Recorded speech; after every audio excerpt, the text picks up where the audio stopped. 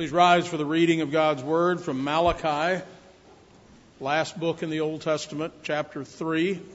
We'll be reading verses 13 through 18.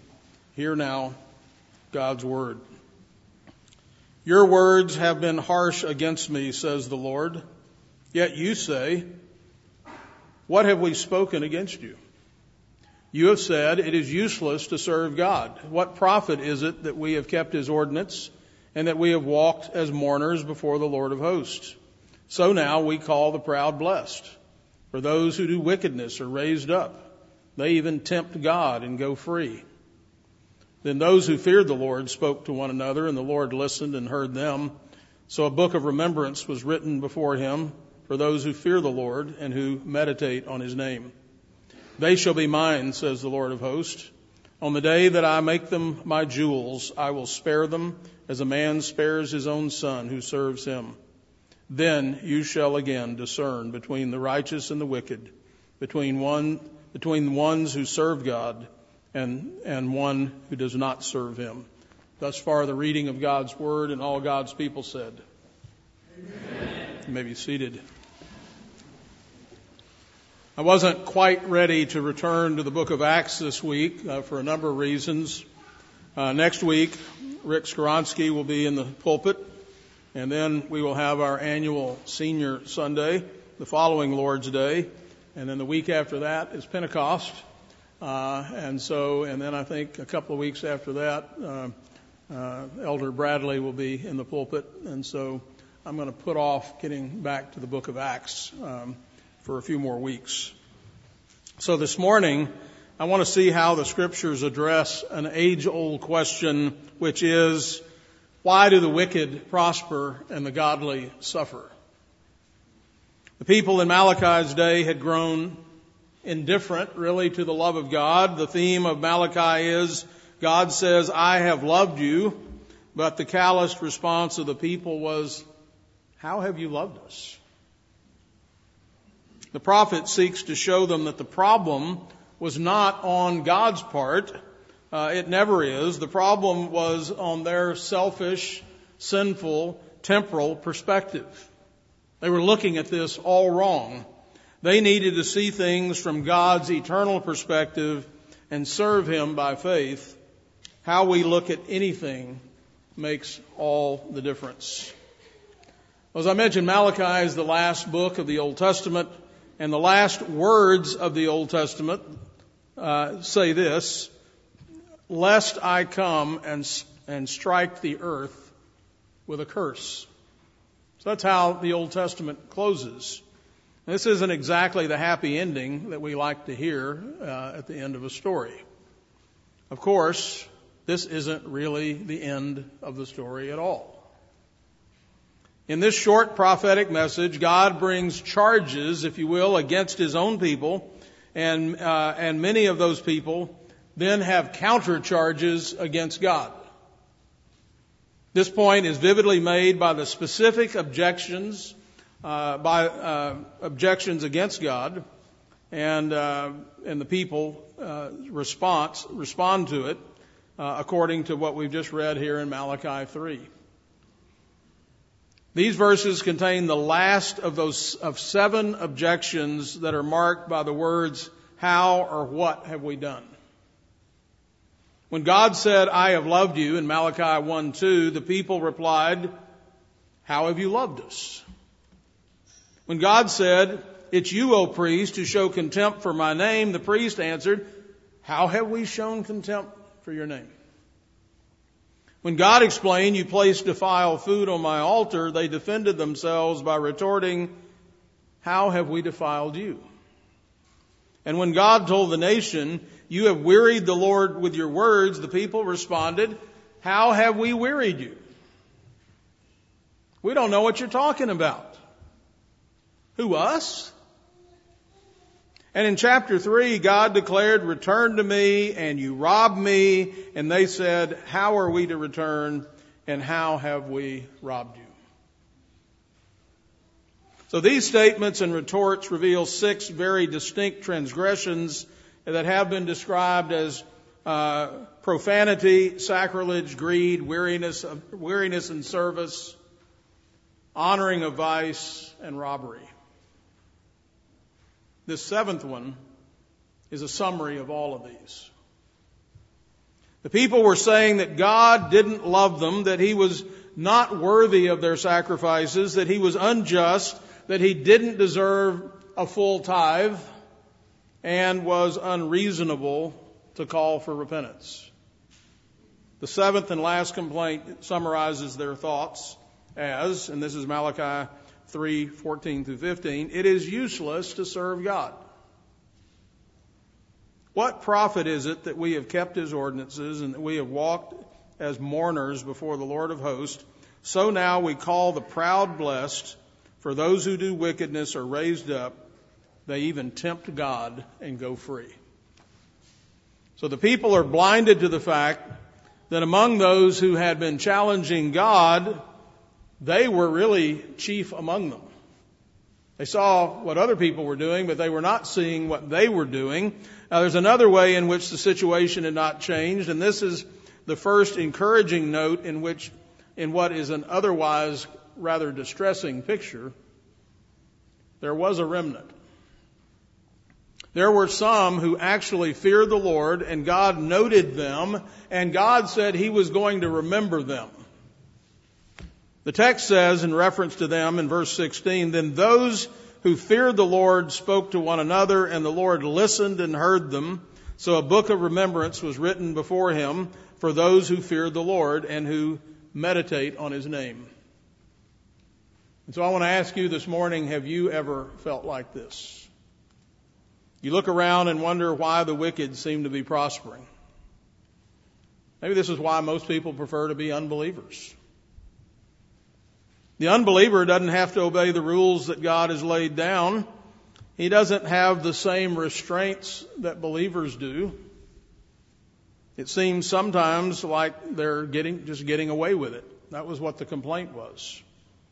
And here you are, serving God, and yet you're struggling to get through life. And then there's that 10% surcharge we call tithing that seems to put you at a disadvantage. Just think of what you could do with that extra 10%. Not to mention all the other ways obedience to God slows you down. Sometimes we're left to wonder if being a Christian is really worth it. The wicked cheat God, and they seem to get away with it. We work hard to follow the rules, and yet we don't see immediate rewards. And so this is how some of the people in Malachi's day felt, and I think it's how some of the people in our own day feel. Some of the people charge God with unfairness, but the truly righteous encouraged one another in the midst of whatever trials they were in. God confirms His promises to the righteous here. We'll get to this. And then a clear distinction is made between the righteous and the wicked, and they will be established accordingly. So I want us to back up and look at each of these. In verses 13 through 15, God is charged by the people, or some of the people, with unfairness. These are really arrogant words. In this case, the people use a perceived injustice as an excuse for their own apathy and their own sin, justifying their own behavior as they question God's sense of discernment between right and wrong. Basically, God apparently can't see the difference. This reminded me of Job's wife's response to Job's adversity. In Job 2, it says, so Satan went out from the presence of the Lord and struck Job with painful boils from the sole of his foot to the crown of his head. And he took for himself a potsherd with which to scrape himself while he sat in the midst of the ashes. Then his wife said to him, do you still hold fast to your integrity? Or we might say, you still hold fast to your faith? Curse God and die. But he said to her, you speak as one of the foolish women speaks. Shall we indeed accept good from God, and shall we not accept adversity? In all of this, Job did not sin with his lips. Now, these people in Malachi were by and large people who were simply going through the motions of serving God. They confused their outward performance with the spiritual motives that God requires of us. That is, a humble and a contrite heart. They look for immediate, tangible blessings rather than eternal blessings. And this is the same old health and wealth crowd. They believe God is someone who can be manipulated to their own advantage. I had someone tell me recently, actually lamenting that they had done this, and that was very good, that they did things for God, and then they thought God owed them.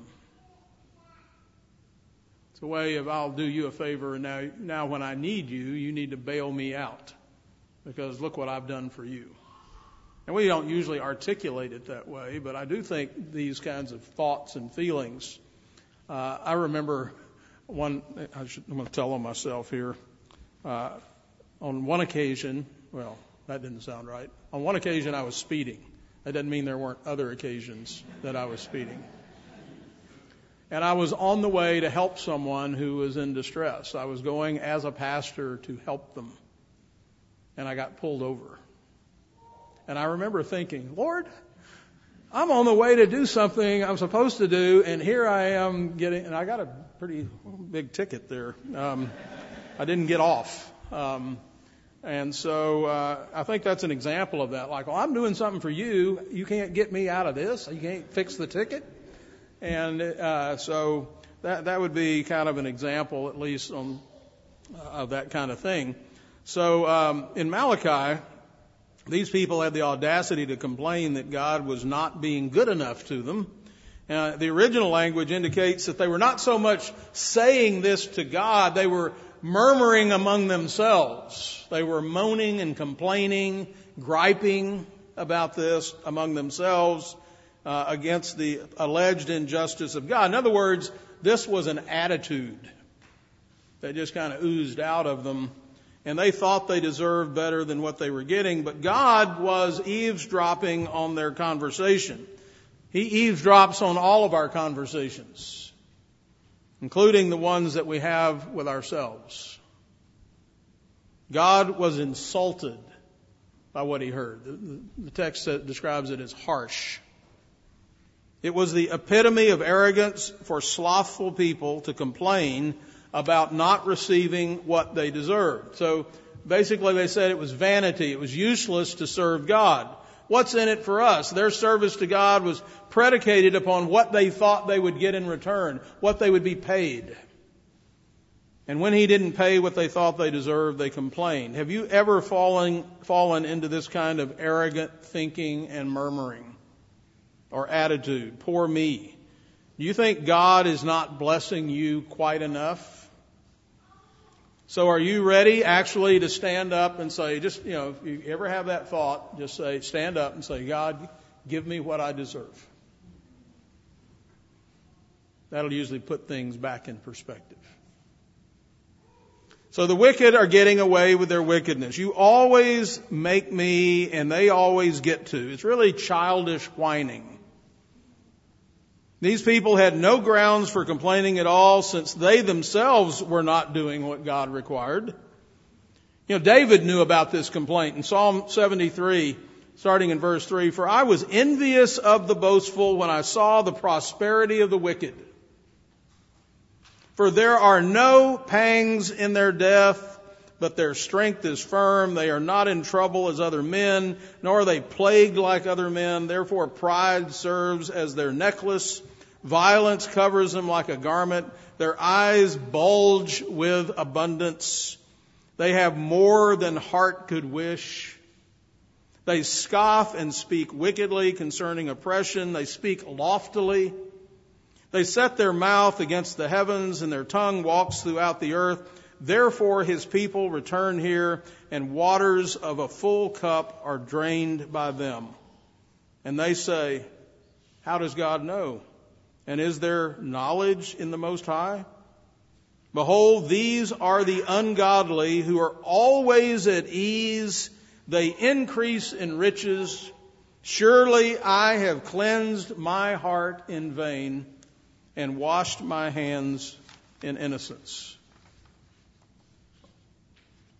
That's the Word of God telling us, revealing to us the kind of heart that we can all have at one time or another.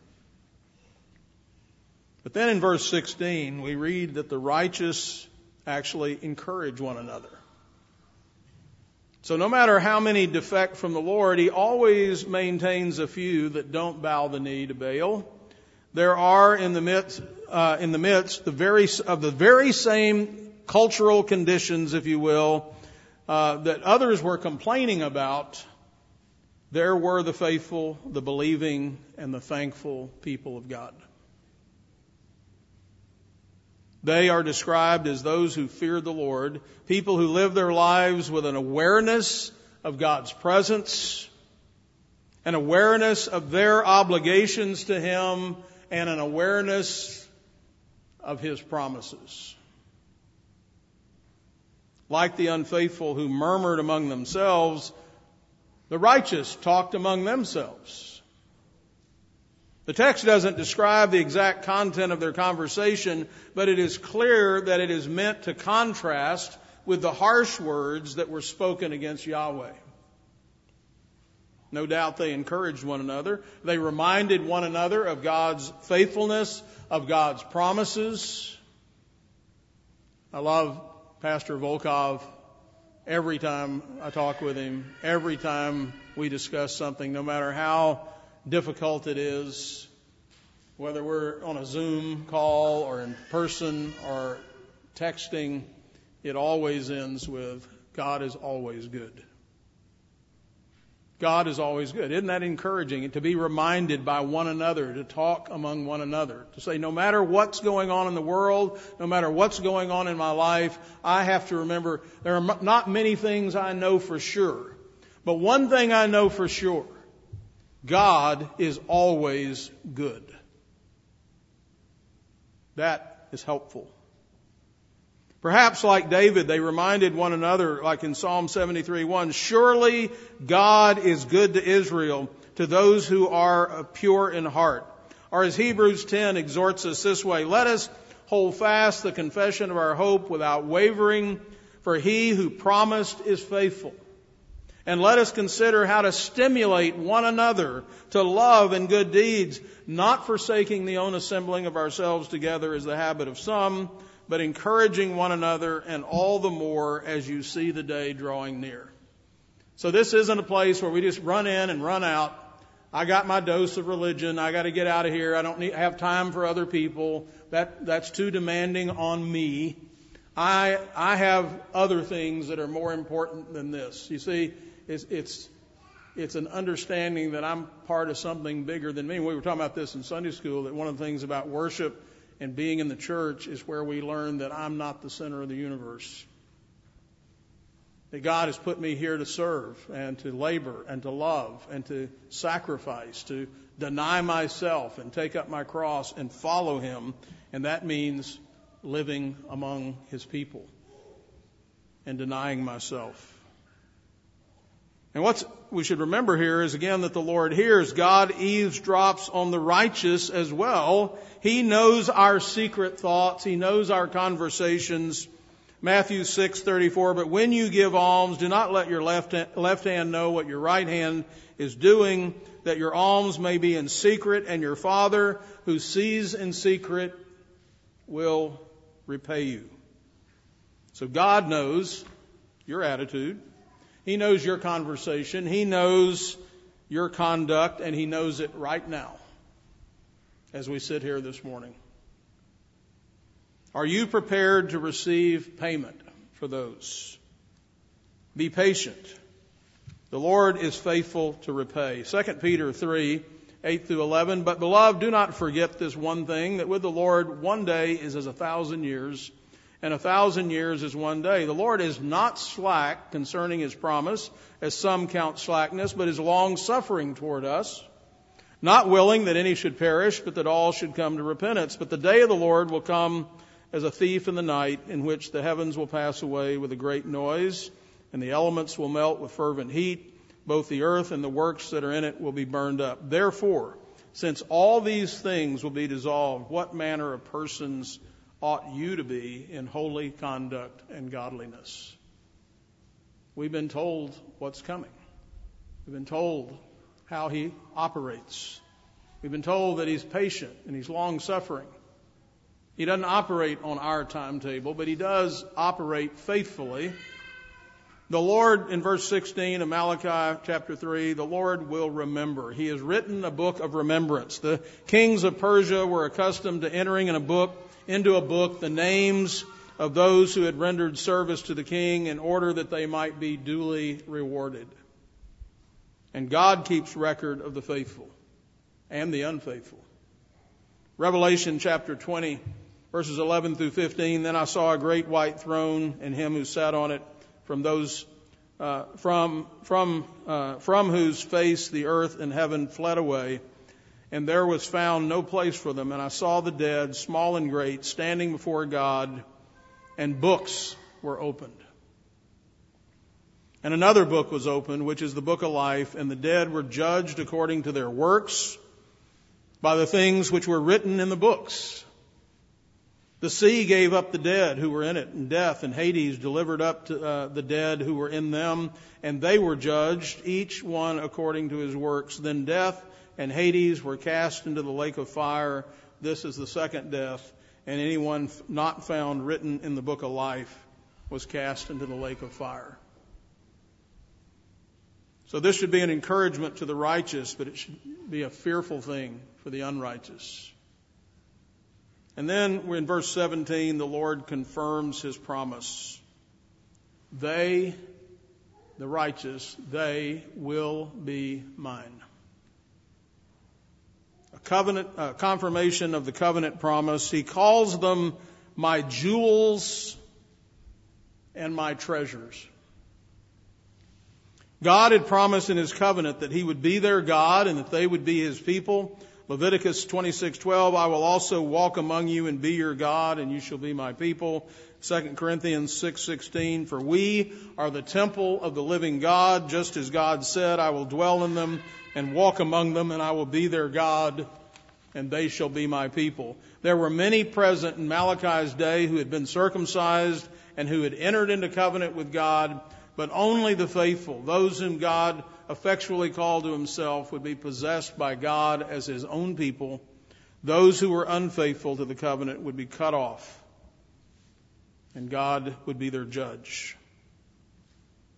And he said he would do this on the day that he prepared. I like to call it Adjustment Day.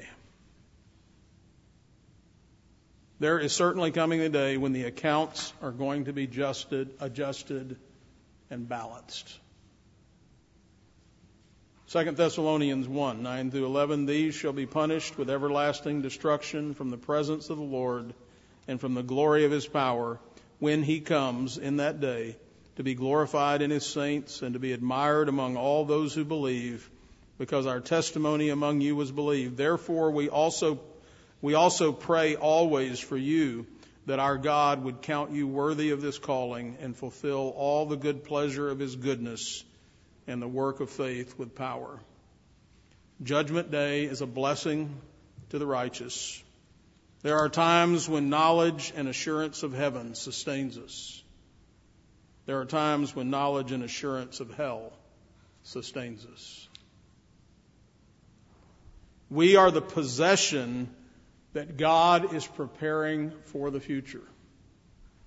He is sanctifying us. He is making us holy. He is setting us apart. And because without holiness no man shall see the Lord.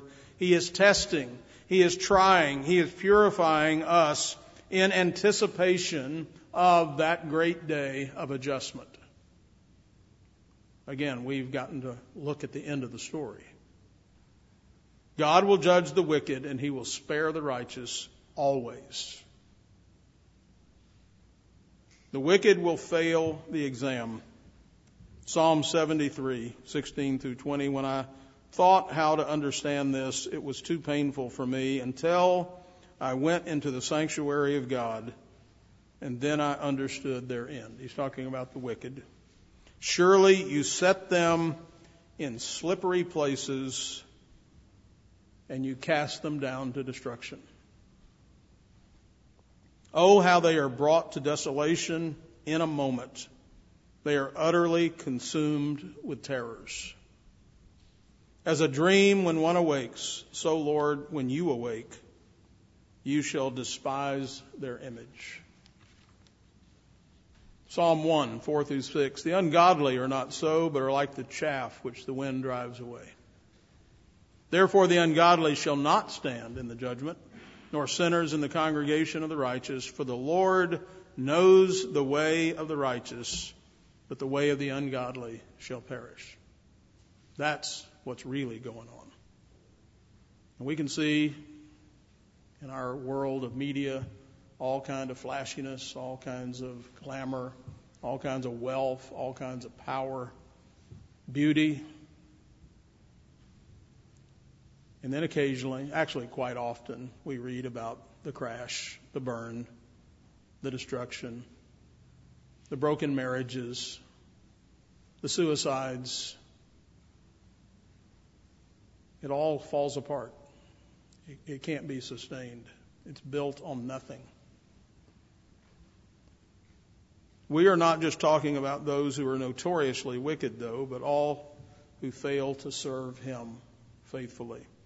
We're talking about people many of us might call good people. God will spare His faithful sons, though, that serve Him. 1 Peter 2, 9 through 10. But you are a chosen generation, a royal priesthood, a holy nation, His own special people, that you may proclaim the praises of Him who called you out of darkness into His marvelous light, who once were not a people, but now are the people of God, who had not obtained mercy, but now have obtained mercy. Psalm 103, starting in verse 10. He has not dealt with us according to our sins, nor punished us according to our iniquities. For as the heavens are high above the earth, so great is His mercy toward those who fear Him. As far as the east is from the west, so far as He removed our transgressions from us. As a father pities his children, so the Lord pities those who fear Him. For He knows our frame, He remembers that we are dust. For as a man, his days are like grass, as a flower of the field, so he flourishes. For the wind passes over it, and it's gone, and its place remembers it no more. But the mercy of the Lord is from everlasting to everlasting on those who fear Him, and His righteousness to children's children, to such as keep His covenant, and to those who remember His commandments to do them. So in the end, the Bible tells us there's going to be a great reckoning between the righteous and the wicked, a day of discrimination. You may not always be able to distinguish the results of wickedness and righteousness on any given day in the present. But the show is not over. The story is not over. And so you better stick around for the surprise ending and just wait until you read the final credits. God is going to be very politically incorrect. He is going to discriminate between the righteous and the wicked. Matthew 7:21. Not everyone who says to me, Lord, Lord, will enter the kingdom of heaven, but he who does the will of my Father who is in heaven. We are prone to see about as far as our noses. I often talk about the difference in maturity. A 1-year-old only knows the moment. They can go from crying to giggling and back to crying again in minutes. A 6-year-old can't see from Monday to Friday. A 10-year-old, maybe they can see from Monday to Friday. A 15-year-old, now I'm getting personal, aren't I? Might see a month ahead, maybe 2 months. Oh, but you're 20 now. You can see a long way, right? You can see like a year or 2 or 5, maybe. The longer you live, the further you can see. The more you have behind you, the further you can see. That's part of maturity. That's part of wisdom. That's part of being able to see things that you didn't see before. Well, I want to urge you to let God tell you, who is eternal himself, what eternity looks like, and to bank on it.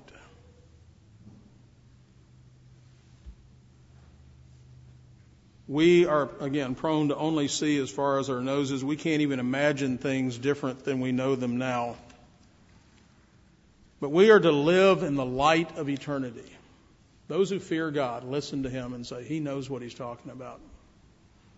We all know there's a future. We all know that what we do today has an effect on tomorrow. We all know that we're accountable to God. We all know that we'll soon stand before him and give an account. And at that point, God will separate the wheat from the chaff, the sheep from the goats, the fruitful trees from the unfruitful trees, the clean from the unclean, the faithful from the unfaithful. And so I want to ask you, where do you find yourself in this passage? Are you living your life in light of these certainties? Are you going to try to cheat your way through God's school? There won't be any cheat sheets for the final exam. In other words, the unrighteous don't get away with it. Let us hear the conclusion of the whole matter. The book of Ecclesiastes goes through all kinds of things where Solomon is exploring the world. And for the sake of argument, he says, let's look at the world as though there's no eternity and there's no God. Let's see what this is all about. And what's his conclusion over and over and over after each experiment? Vanity, vanity, it's all vanity, it's empty. But then he comes to the conclusion at the end of the book. Remember your Creator in the days of your youth.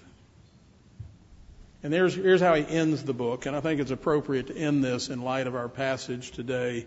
He says, here are the conclusion of the whole matter. No matter what you see in the moment, no matter what it seems like these people over here are prospering, it seems like things aren't as good for you as it is for them. It only seems that way. The conclusion of the matter is this, the whole matter. Fear God and keep his commandments, for this is man's all. For God will bring every work into judgment, including every secret thing, whether good or evil. Let's pray. Today I'm going to pray from Lamentations chapter 3, verses 21 through 26. This I recall to my mind, therefore I have hope. Through the Lord's mercies we are not consumed, because his compassions fail not. They are new every morning. Great is your faithfulness.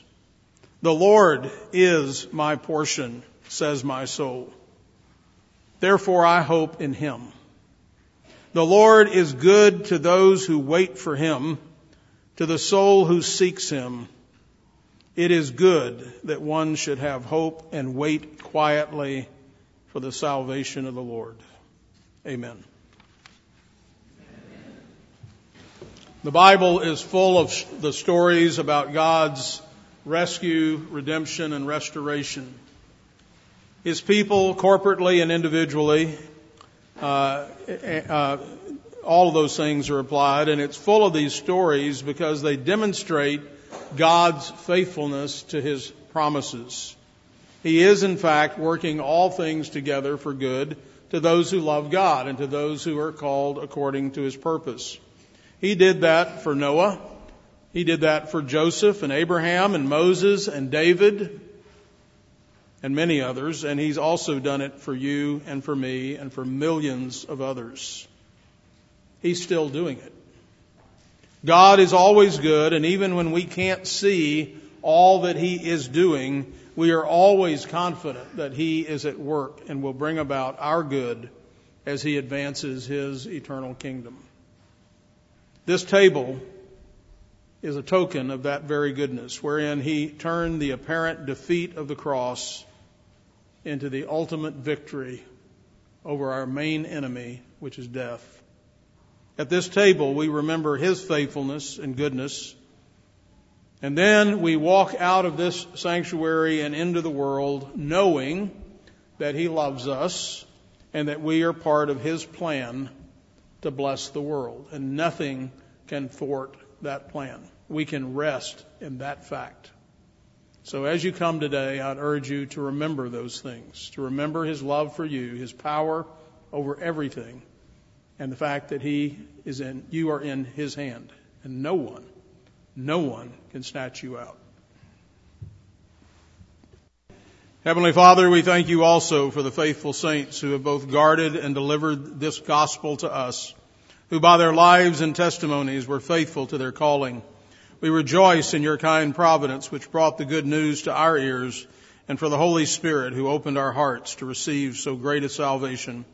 Help us now to live with a view of our mission, to raise our children accordingly with right thinking and with hearts that love the way of the Lord, that we might embrace your mission and transmit that mission to our children and our children's children, so that we might be found standing with all the faithful as we proclaim the good news to all men everywhere. We pray in Jesus' name. Amen. Amen. Therefore, we also pray always for you that our God would count you worthy of this calling and fulfill all the good pleasure of His goodness and the work of faith with power, that the name of our Lord Jesus Christ may be glorified in you and you in Him, according to the grace of our God and the Lord Jesus Christ. Amen.